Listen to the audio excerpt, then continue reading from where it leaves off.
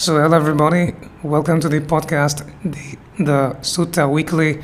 This is a roast as always, Sankalpa Chakma. So, in this episode, I will be summarizing, talking about the Majjhima Nikaya 5, or as it is called, Unblemished Anangana Sutra. So, once again, these Pali words don't really trip on the tongue, so I hope I pronounced it rightly. So, in this sutra, Venerable Sariputra and Venerable Moggallana, they have a bit of a conversation. So, if you don't know about these two monks, they were one of the best monks that the Buddha had. So, I think in one of the other sermons, in one of the other discourses, the Buddha said that after me, Sariputra and Venerable Moggallana are the best, are the best monks out there who you can approach for knowledge and insight. So they were very, very enlightened. They were very good. So, so in this occasion, Venerable Sariputra was living in Jeta's Grove, which was situated near Savatthi. So, as we talk about more sutras, we will be coming across this place, Jeta's Grove. So, I think this was a kind of like a monastery premise that was built by, the Buddha had another very, very dedicated lay follower. His name was Anathapindika, and he was very rich, so he donated a lot of money for the Buddha. He was the one who built this Jeta's Grove. So the Buddha and his disciples, monks, stay in the Jeta's Grove on a number of occasions. So on this occasion as well, Venerable Sariputra and Moggallana happened to be staying there.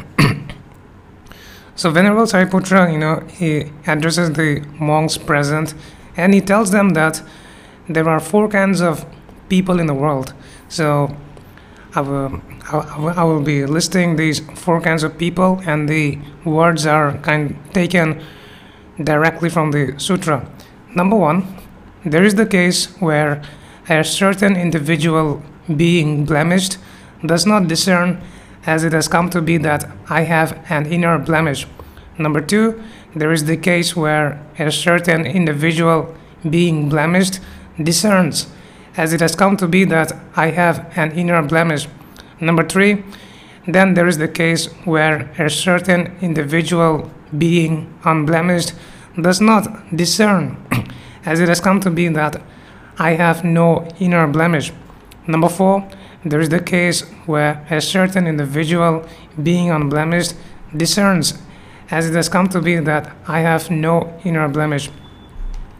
So what we see here is that based on blemishes, so later on, as I will explain later, the Venerable Sariputra does explain what blemishes are. But for now, let's just think of blemishes as something negative, as something not skillful, not conducive for the Buddhist practice. So there are four kinds of people, and the way we categorize them is that there are people who are blemished, there are people who are not blemished, and even amongst these two kinds of people, there are people who are aware that they are blemished, and people who are not aware of if they are blemished or not. So that gives rise to four different kinds of people. And it is very interesting to note that, the ones who are self-aware of their blemishes, of their blemish status, so to say. So those who are blemished, if they are self-aware that they are blemished, they are much better off than the people who are blemished, but are not self-aware that they are blemished. Likewise, the ones who are unblemished, they don't have any blemishes, but they are not aware of it. So they're actually, in a worse position than those people who are like unblemished and they know about it. So this is a bit interesting because you might think, oh, I am. Then what's wrong in being unblemished and not knowing about it? Like, I mean, you are good, but you don't know that you are good. I mean, you don't have the self-awareness. So the reasons why, you know, some Venerable Sariputra says that the ones who are self-aware of their blemished status are better off. I mean, he gives those reasons later. So the reasons are, in fact, it was Mahamoggallana who asked this question to Venerable Sariputra. I suppose he was curious too.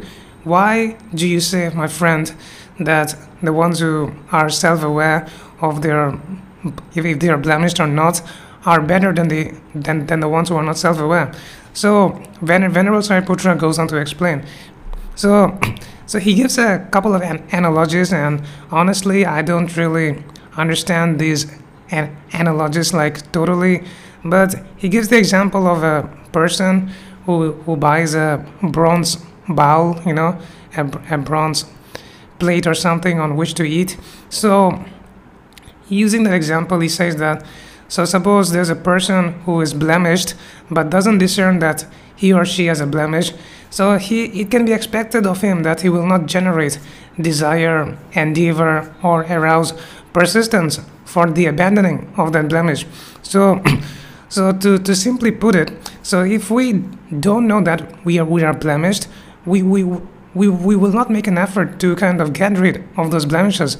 Suppose you bring a you bring a bronze bowl or plate from the shop, and you don't notice that there are some spots on the bowl, that it's a bit dirty.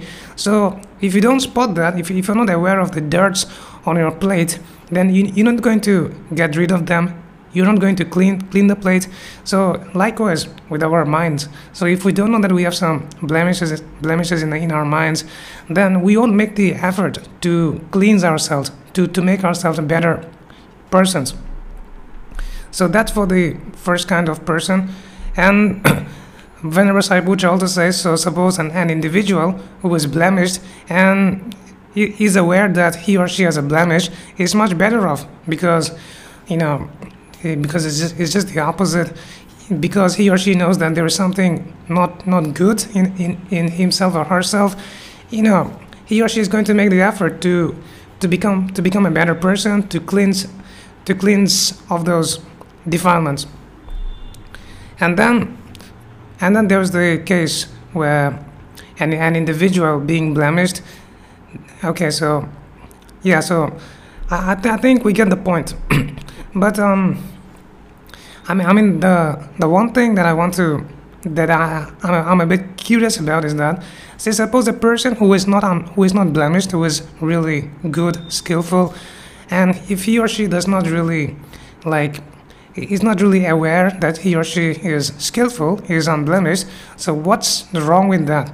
So the point here is that, so if we are not aware that we are doing the skillful, we might actually veer away into doing the unskillful. So the words which are I mean the words which are mentioned in the sutra go like this. Then again, when an individual being unblemished doesn't discern, as it has come to be, that I have no inner blemish, it can be expected of him that he will attend to the theme of beauty. As he attends to the theme of beauty, passion will assault his mind. He will die with passion, with aversion, with delusion, blemished, and with a mind defiled. So once again, I think the point here is that, you know, I'll give an example. So I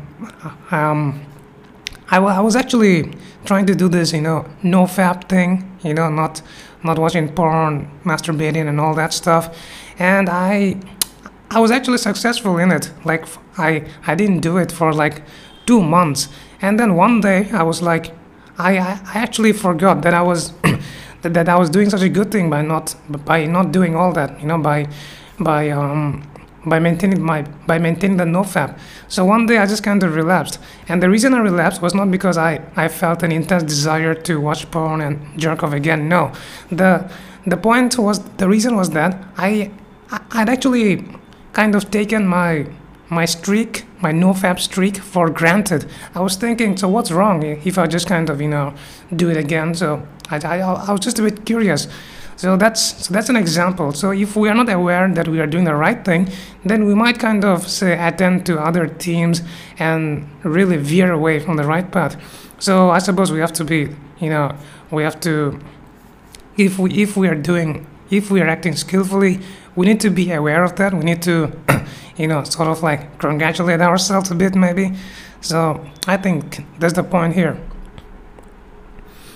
So in the later part of the sutra, Mahamoggallana asks Sariputra, you speak of all these blemishes, but what do they mean? What does blemish stand for?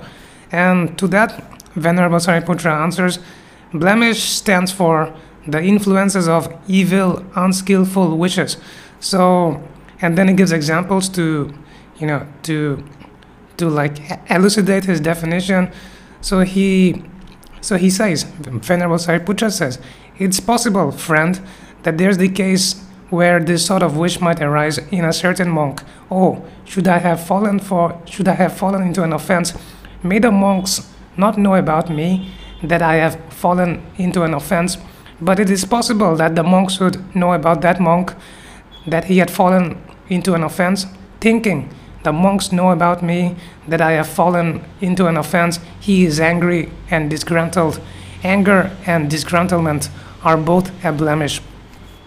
So Venerable Sariputra gives a couple of examples like this, and what I seem to discern here is that anger and disgruntlement are a blemish.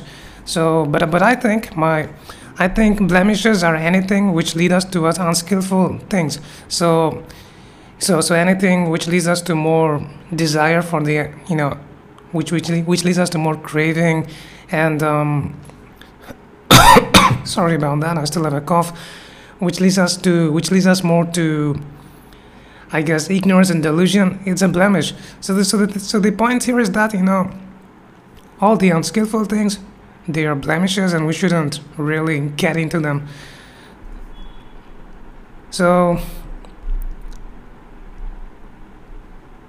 I think so I'm just going through the sutra right now, and I am going through these paragraphs. I think I've covered a good part of it, but there is something else in the final paragraphs. Okay, so I think I've covered. I mean some of the points or some of the paragraphs, I don't understand them. Like, I don't understand the analogies, but I hope I'm covering this right. I'm also learning Buddhism like you, so, and trying to practice it more. So I am not sure about the other stuff written in this sutra, but I think they're just kind of highlighting the points that I made with more examples. And the examples tend to be a bit different because they were made in the context of 2,500 years ago.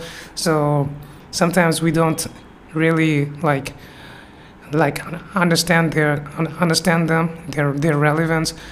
But yeah, the point is, we have to be self-aware. That's what I take from the sutra. Even if we are doing good, we have to be self-aware of that. Because if we are not self-aware of our mental state, if we are doing the right thing or wrong thing, then we tend to go in the wrong direction. So we have to be self-aware. Self-awareness is very important. And how can we do that? I suppose what I do is that when I throughout the day, I'm kind of busy in work and really in the heat of the moment.